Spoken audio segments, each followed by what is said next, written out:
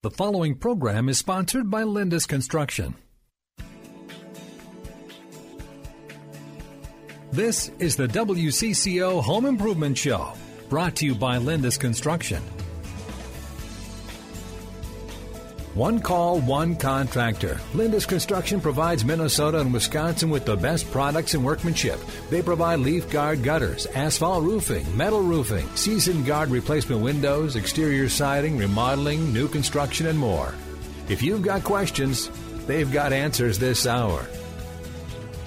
Here's Denny Long and Andy Lindus. And good morning. Andy's taking some time off today, but in his stead is our friend Barry Stranz, who knows his stuff. And if you are familiar with the show and Barry, you know he does that very thing. So if you have any kind of home improvement question, put the pressure on Barry. You can call in. Stump that guy. Stump him. Stump the guy who's been in the business, not forever, but quite a few years. Feels like it, yeah. But he knows his stuff seriously. And if you want to talk to a guy who's been in the construction business a long time and ask him your questions, now is your chance, by phone or by text. We've cleared the lines, 651-989-9226, or send a text to Barry, 81807. And maybe we've got some new listeners who said, Barry, who's this Barry guy? Tell us a quick thumbnail sketch of your bio. Oh, yeah, the thumbnail started at age of 15, $1.75 an hour, hauling stuff on a job site for my grandpa. Did a little bit of college stint and got a speech comm major, and then stayed in the construction business. And I've been teaching construction now for over 30 years. Has it been that long? Yeah. Wow. Yeah, I started when I was 29 years old. I remember thinking, I'll have a lot more credibility when I'm 30. That's what I remember thinking as I first began teaching. And it was like, I just knew what I knew. But I was teaching a group of people in the real estate profession who didn't have construction background. So I, at that time, already had 15 years in the construction business, so I knew some things. Yeah. And now it's like, man, I can't believe how little I knew, and they still let me teach. That's what I thought is pretty crazy. But you know what it is, Denny? You're always learning. And people who learn, I think, and become learners for life always have more to offer because they're being informed as they try to inform. I agree. So, and now my job is to talk to contractors, realtors, and appraisers in classes for their continuing education. And it is just a blast doing that. And then I have a real job, too, as a site supervisor for a company called Kyle Hunt & Partners. Which, it's a construction company. Yeah, a construction Building. company. Yeah, it's doing renovation and new construction in mostly the Minnetonka Lakes area, but not exclusively there. Okay, so you've got a pretty full life, don't you? Yes. And a bunch of kids, And too. I have 11 children. I still get people who they can't believe, what were you thinking? I'm like, well, I wasn't really thinking. I was just going with the flow in the moment, and it seemed like a good idea at the time. But I love it. And it's crazy, busy, loud, expensive, and absolutely wonderful. And your family's great, though. I know you enjoy them totally. I brought a couple of them in here. You got a chance to meet a few absolutely. of them. And we hear from them once in a while. Yes, Texas calls. Yeah, exactly. All right. So you've got kind of a little idea of what Barry's about, and we urge you to give us a call or send a text if you have any kind of a home improvement question. We certainly welcome yours every week in this 8 o'clock hour.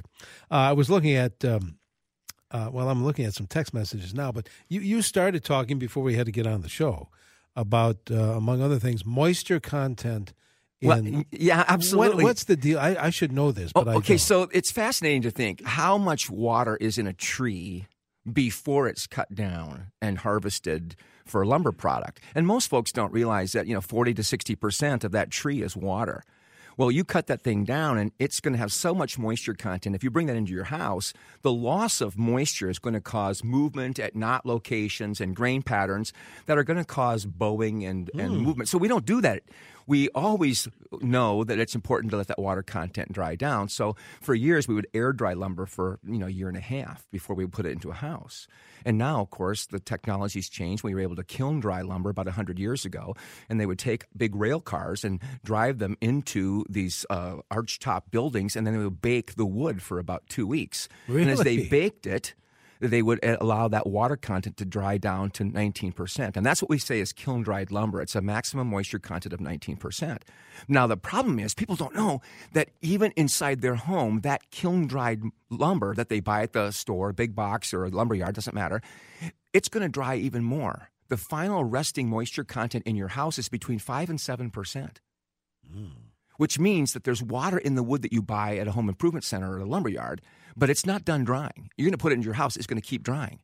So all of the wood inside a home actually will continue to shrink as it loses water volume. I built a house for a lady, and it had 2x12 floor joists. Now, 2x12s measure 11.25 inches. That's the standard size. She called me up in the spring, and she said, you built this house for us last year, and there's some cracks in the drywall going down the stairwell. And I talked to the drywall guy, and he said he knew what it was. You carpenters didn't drive the plate down tight, and so there was a gap, and now it's settled, and that's caused this drywall to bow and crack. And I said, I know that can happen. I said, but I used to build like that. Now I use a sledgehammer to drive my plates down to make sure there's no gapping. I said, I think something else is taking place. She said, well, what? And I said, I think that the lumber has shrunk. And she flew off the handle. She said, now I've heard everything. How is it possible that no one in this business will accept responsibility for what they've done? I can't believe it. I can't believe it. I said, listen, Diane, I said, the answer to that question is to check me out. I mean, maybe I'm making something up, but here's how you can prove it.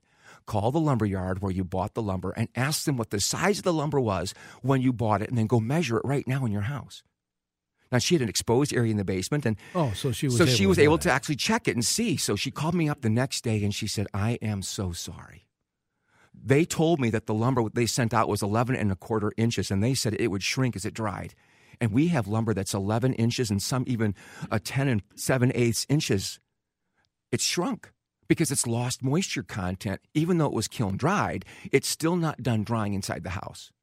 And as a result, that movement, that shrinkage takes place. So I'm on a house 20 years old right now, yesterday, and I'm looking at this house, and I've got a brand new 2x4 that's 3.5 inches wide.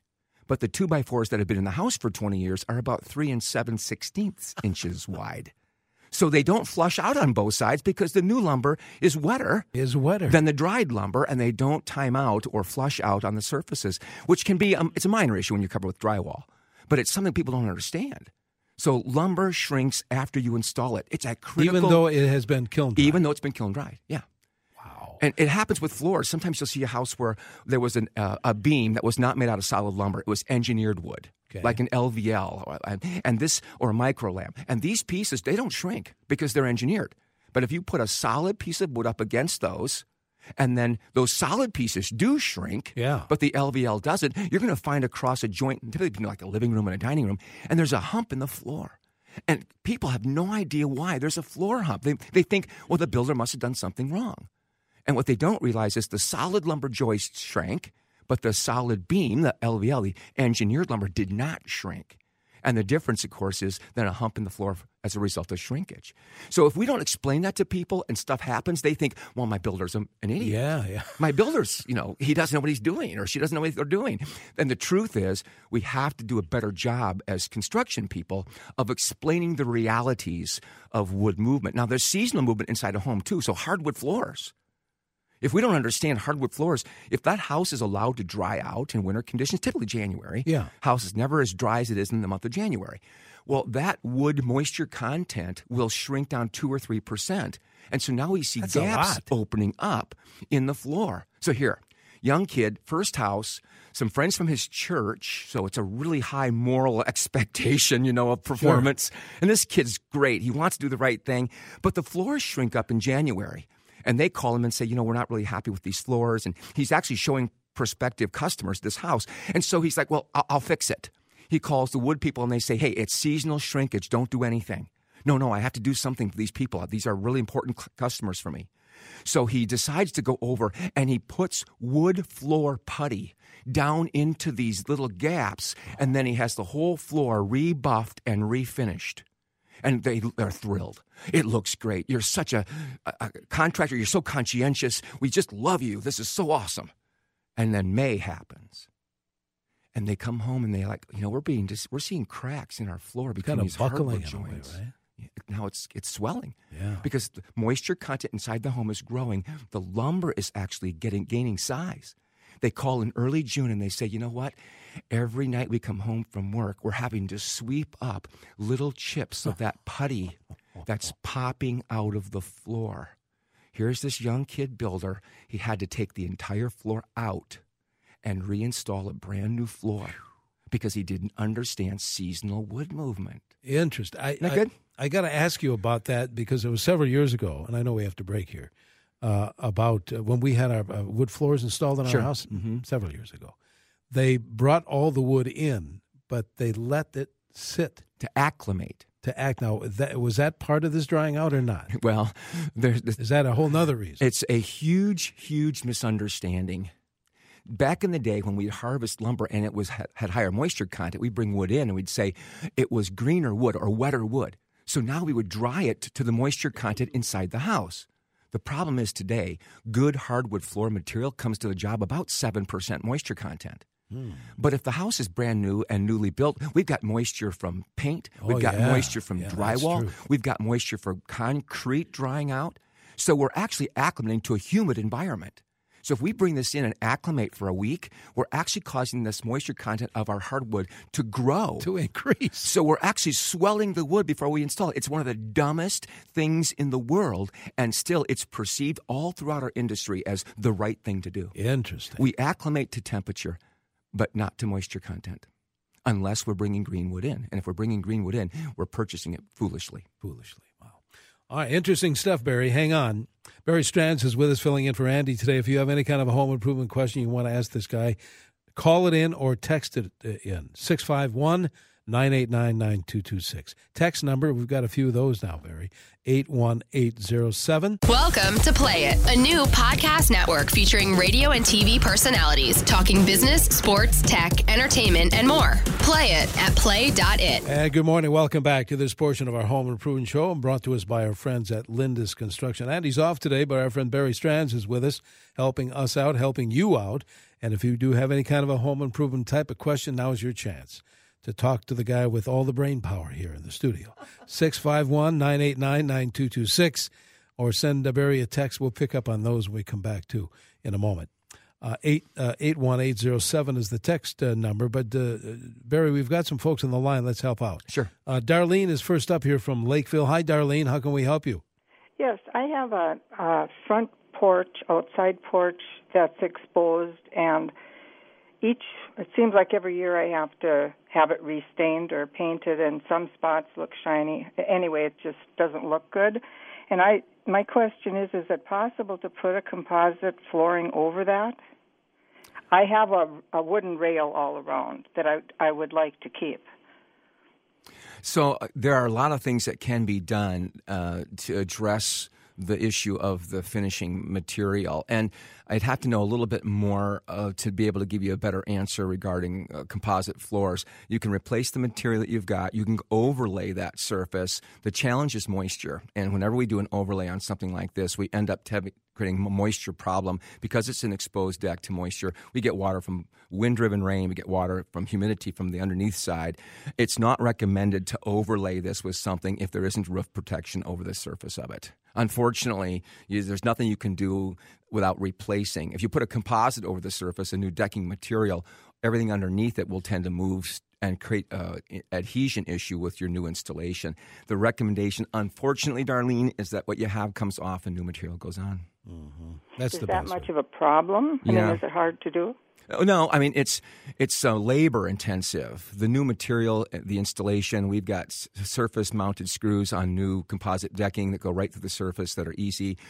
It's more challenging to do what are called hidden fasteners, but most of the composite materials have a matching composite plug so that the screw hole, actually you just tap these into the surface and they virtually disappear. Now, if you know what you're looking for, you might be able to still see them, but a glance across the surface and it looks perfect. I've got that in my backyard on my deck, and I love it. So, and that's what I would recommend, but take the existing boards off first.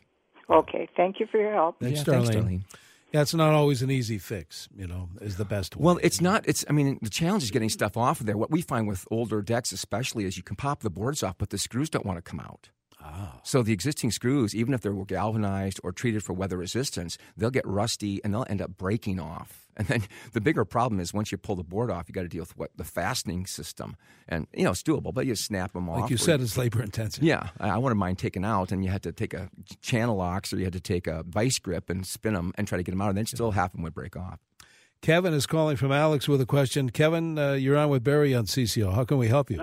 Hi, Barry. Thanks for taking my call. We're going Sure. to be moving into a house that has no gutter system, and I'm big on, you got my attention this morning when you're talking about moisture in a house because I want my house to be safe, dry, and warm. So Sure. I'm moving into the new house, and I my existing house, I have a gutter system that's supposed to be seamless, but there's a few drips, and it drives me nuts. Yep. And I'm just wondering if, now a drip edge, is that supposed to go the length of, or are those in sections, or they should be made to, I have a feeling there's some water coming underneath the drip edge, and it's dripping not into the gutter, but around the down and not into the gutter. And I was wondering if you could explain that whole gutter system and a system that you'd recommend. And I'm on the road, so I'd like to hang up and listen. Sure. So, yeah. Thanks, Kevin. The challenging part of the answer is that there are a number of different decking systems, and of course, Lindus is buying this hour, and they're promoting theirs, and their system is fantastic. And so I would want you to be aware of that. It's a great opportunity. Seamless gutter installation is done not because piece of gutter in most cases, although you can actually roll gutter product on site and actually create seamless gutters. The price goes up by nearly double though when you do that. The challenge with drip edge and the water control at that edge, if the drip edge wasn't already installed, you're trying to put that back underneath shingles, and then you have to face nail that piece, which ends up looking less professional in many cases. But the system on any project would need to be looked at for installation capacity. I'm on one with a wood roof right now, and the only way to put gutters on is to put them on the surface of the cedar roof, and they look bad, and they increase moisture damage to the cedar shake roof. So the homeowners eventually in this remodel decided to tear the roof off, and now the gutter brackets will go on prior to the installation of the shingle roof. It changes based on what we're doing with asphalt shingles or wood shakes or with a metal roof. So there are some delineation issues there. But I would say your best bet, really, give Lindus a call and ask them to look at leaf guard gutters for that application, get a price. They'll come out and do that for nothing. Yeah. And you can get an estimate and look at the very best installation, as well as downspout locations that will minimize water damage around the foundation. That's important. Well, if you get the gutters in the right place, Danny, but you don't move the water away correctly from the house, and you've got grading issues and you don't solve those, you can drop water that is off your roof now, but it now starts to flow back against the foundation wall. Right. And a lot of old grade applications had settling around the foundation. We think we moved the water far enough away because we have mulch beds, but the soil actually beneath our rock or our perimeter plantings is still flowing back toward the house, and we don't solve our real problem. All right, you want to get in touch, I know as we head to this break, 1-800-LEAF-GUARD. That's the easiest number to remember to get in touch with Lindus Construction, Lindus. Barry, we've got another half hour of the show to go. We'll take this break here. We'll have a look at the weather and all of that good stuff on this St. Patrick's Day here on 830 WCCO. And good morning. Welcome back to this portion of our Home Improvement Show, brought to us by Lindus Construction. Filling in for Andy today is our friend Barry Stranz.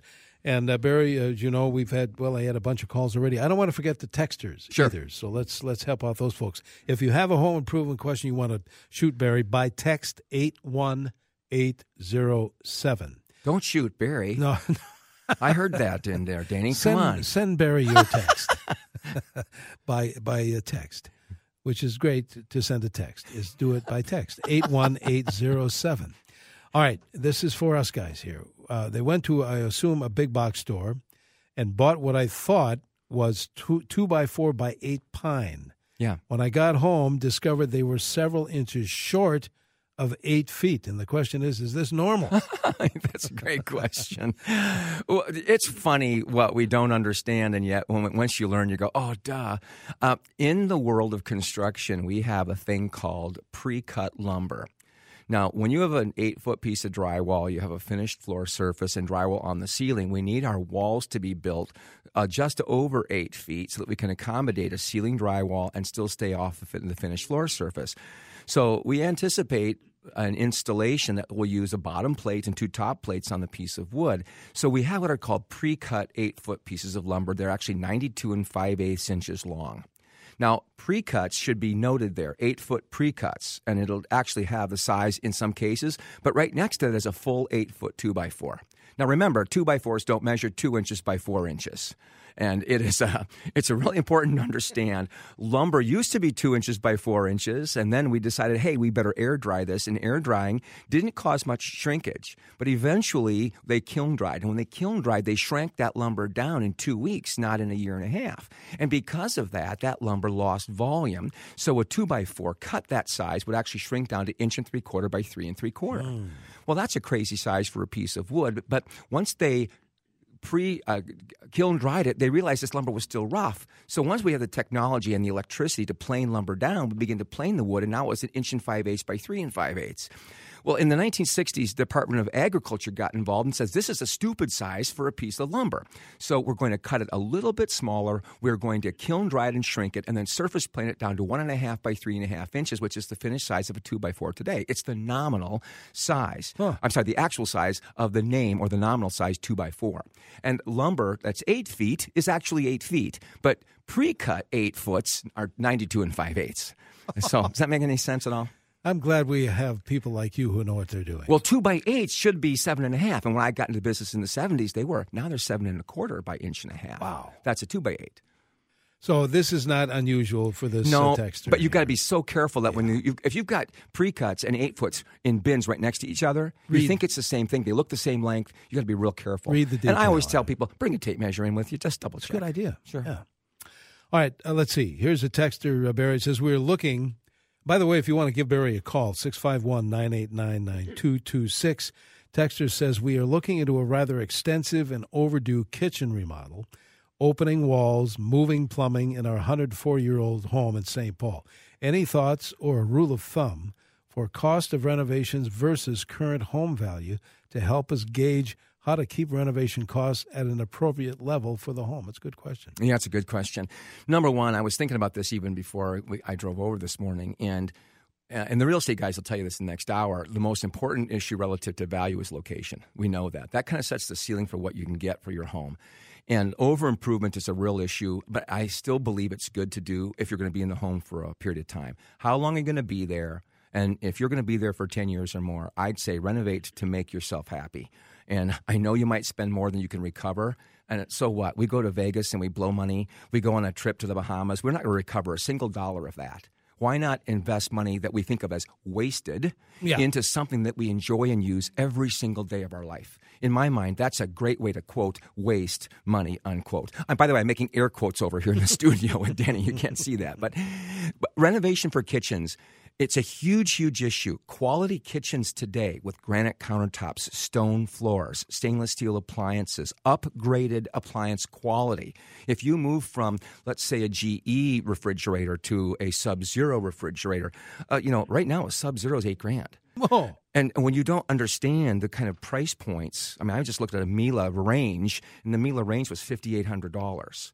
So you start thinking differently about prices on stuff. And if you went down to Sears and Appliance Avenue and looked at a range, you go, I can get a range for $800. Sure you can. And I've gone to a places like Appliance Smart and bought scratch and dent to save money. Yeah. So there are things you can do to save dollars on these things. But it's not uncommon to see a quality kitchen renovation be in the neighborhood of $60,000 to $80,000. And that shouldn't freak people out. But if you go to a high-end kitchen, you're $150,000 today. If you've got down to studs, you're going to spray foam the exterior walls, put in a new window, address the mechanical systems, bring a whole host of different vendors in, deal with the codes and the energy code as part of that renovation. Those numbers really add up quickly. And if you're enameling cabinetry, you're bringing a company in to spray an oil-based or a high-quality latex-based finish on the surfaces. Every one of those things is increasing price points. So can you get a remodel that's nice for $40,000? Sure. If you're doing a gut kitchen remodel, you'll be hard-pressed to do it for under $50,000, even if you're looking for budgetary savings. Yeah. Now, the question is, what do you get back for recovery? Now, the appraisers are the best people to tell you this. But the question, of course, is what's the market expectation in your specific area or your location? So that is what's going to dictate the ceiling on what you can get for recovery dollars. Typically, kitchen renovations are going to recover about 70% of your investment. Again, that's a ballpark range. But if you're on the low end of value in a neighborhood, you'll get a higher percentage recovery on a kitchen remodel. But if you're at the top of that value, your kitchen renovation is actually going to earn you less recovery on your investment. Well, you brought up another good point. Besides resale value, you get to enjoy it. Well, you know what? It's weird that we think this is something I need to get my money back on when I sell. Why is it we lock that in? Real estate is the big investment. We must get our money back. Why? We waste money all the time on. I mean, think about the laptops or computers that right now they're not even good for a doorstop. They're too bulky. We never thought about that $1,000 computer we bought, and we don't even think about it. It was an expense for life. Yeah, throwaway stuff. Yes. All right, 651-989-9226 is the number, and we'll get back to the phones. We have some text messages, too, I can't forget about. Ron, though, is calling from Hudson with a question. Ron, you're on with Barry. Hey, good morning, guys. How are you? Good. Hey, I ran across a product on LinkedIn. I saw them advertising on there, and I was just going to ask Barry if you know. When I looked it up, they're only on the East Coast. If there's something similar out here in our part of the country, it's called Intex, INTEX Millwork Solutions, and they make a customized PVC railing and a stair railing. And I like the looks of it. It looks very sharp. And what I see in some of the big box stores out here, I don't think looks as nice. It looks kind of cheap on the plastic side. I'm just wondering if you know of anything out here that's customized like that on the PVC side for deck railing and stairs. You're going to have to get outside the world of the big box to find something like that. And right now, my favorite lumberyard outside of the big box places is Shear Brothers. And I would run down to a Shear Brothers and take a look at what they've got in their display. The one in Hopkins has a great display of exterior decks and railings that they've just redid last spring. So that'd be my suggestion. You need to see what you're buying, too. And obviously, in Minnesota, we have to build railing systems that can handle the impact loads that building code requires. Sometimes we don't get our stairs right, and we end up with stair treads, the things we walk on, that don't handle the load requirements of code because no one actually tested the spacing of the stringers, the structure underneath. And sometimes with any of the composite plastic materials, we have to change our framing detail to get that to be code compliant. Estimates of cost. Thanks, Ron. I'm looking at a text, Barry, and it's hard to pin this down, but maybe you could kind of tap dance your way through this. What's a rough estimate to install toilet, shower, sink in the basement? All roughed in, was installed when the house was built. Water lines next to the area for the bathroom. So it sounds like everything's handy. Are we talking about all of the products or the plumber's time? Normally, the plumber bill on something like that will be $1,500 to install those systems, assuming you've purchased the materials. You can buy a quality toilet for $100. My problem is we take toilets out on 10-year-old projects, and nobody wants them. I've got toilets coming out the wazoo, literally from people who don't, It's quite an expression. There was a pun in there. If you can catch it, you have to stay. You got to be alert already this morning. but so there are options there. If you're going to do a shower surround, how that shower piece, if it's going to be tile. I mean, we think about a tiled shower. Custom tiled shower is $2,000. That's just a ballpark. Based on that, you go to Stone or you go to a full. I was in a customer's home this week, and they want to redo their master bathroom, and that's going to be $35,000 to $40,000 to do a gut and remodel of the master bathroom with high-end materials. But high-end materials, and see, we don't understand. There's a difference between a 3x6 subway tile and doing a full 3/4-inch granite, full piece, no joints on the shower walls. It's just a different idea altogether, and that's what they wanted. So you start thinking about what people are looking at, and a clawfoot tub. You can't get a decent clawfoot tub for under $2,000. So people are like, well, I don't want a clawfoot tub. I go to a big box store and I can buy a tub for $300. Yes, it's just going to be a fiberglass tub or an acrylic tub. But people are like, I don't want that look. I want something spendy. I want something cool. So it just changes the dynamic. And I live in the world. Again, I paid $38,000 for the house I live in. I live in the cheap seats. But I don't work in the cheap seats. So you feel the pull of these different levels of price point, quality, and then, of course, the detailing on the installation is everything. All right. I tell you what, Barry, I'm getting waving the clock here, so we'll take a quick break. We have Tom, don't go away. All the callers and texters, we're going to pick up on more of your questions. When we return on this St. Patrick's Day, 31 degrees, a few clouds here on 830 WCCO. Welcome to Play It, a new podcast network featuring radio and TV personalities talking business, sports, tech, entertainment, and more. Play it at play.it. And we're back with this portion of our home improvement show presented every week by our friends at Lindus Construction. You want to get in touch, maybe get a new deck? 1-800-LEAF-GUARD, getting into that season. Danny Long here with Barry Stranz. Barry's filling in for Andy. And speaking of deck, I think Tom in Painesville, Barry, has a question related. Tom, what is your question? Good morning. Yeah, I was researching Missouri and on the internet there. They were saying that there's increased labor costs by using it with a cameo hidden fasteners, and I guess you have to use like a thick 2-inch thick trim cap on the stairs, which also takes more time to do. And I was just wondering what your thoughts were on the insulation cost of the Zuri.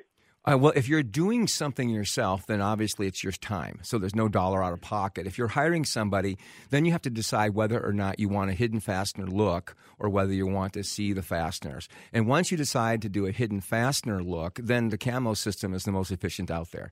So I love camos. I use them all the time. You still see just a bit of the screw head on the edge. But it's a way less expensive system than like an ebb tie or like a tiger claw system. Those systems are really more complicated to install unless you go to a grooved decking material. So every hidden fastener takes more time. The first time I did an epay, the wood deck with a hidden fastener, it took me 3 times longer than a typical surface installation.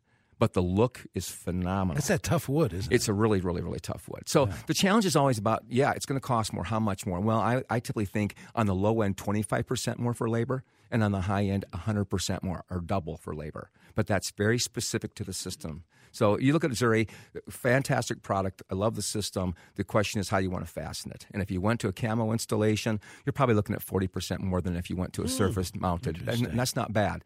But they're easy to install. And the camo fasteners available at the big box stores with the screws. You end up going, how can these screws cost me $100 for this box of screws? But when you see the technology in the screw shank and the way they come in and they stay in, it's easy. I love those systems, though, because you can pop those screws out and then you can take an individual board out. That's smart. Because as tough as that decking is, someone does something stupid like drop a live charcoal burn on that. You got a burn mark now on your plastic deck material. I love that Zuri. Yeah, it's beautiful. Good stuff. When is it, speaking of decks, thank you, Tom. Texter says, when is it time to replace treated deck boards? My deck is 22 years old. Yes. How does it look? Now it's the time. Right now. I'm sorry. Treated deck surface boards, unless they were knot free, are moving around relative to the knot locations in the wet-dry cycle.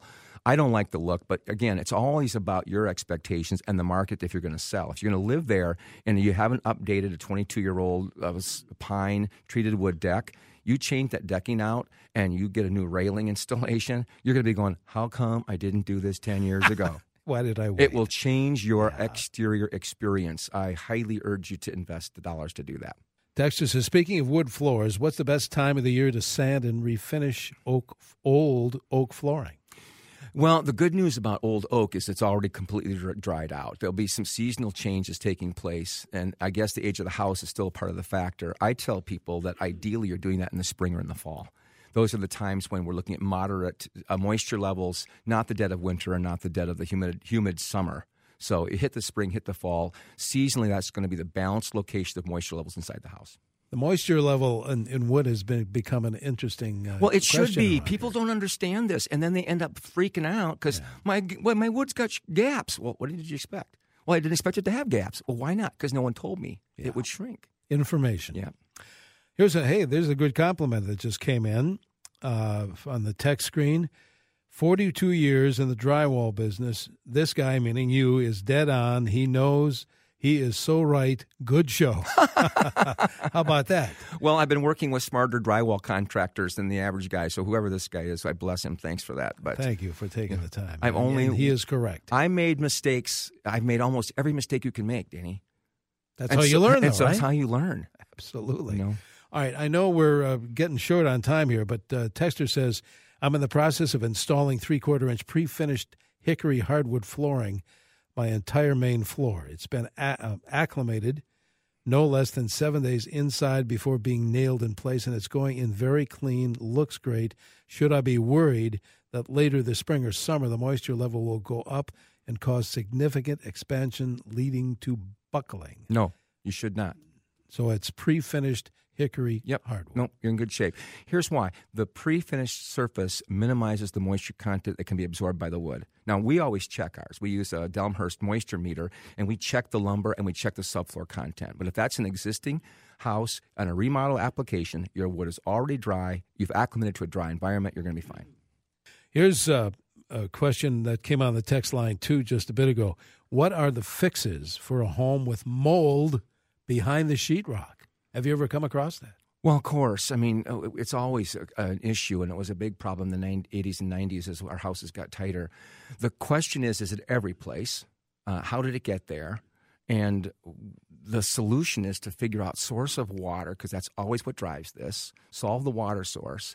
And then if it's behind the drywall, we have to address the it's like I don't have time to give a good answer to this question. I can see it as I'm trying to.